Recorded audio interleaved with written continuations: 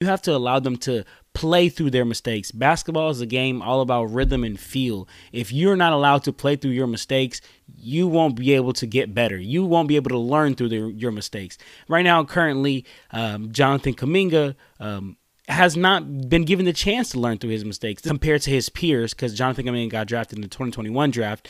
I look compared to his peers, right? Cade Cunningham getting more minutes and getting more of a role. But okay, that was a #1 pick.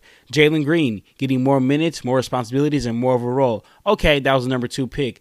Evan Mobley getting more minutes, more playing time, more efficiency. But okay, that was the 3rd pick.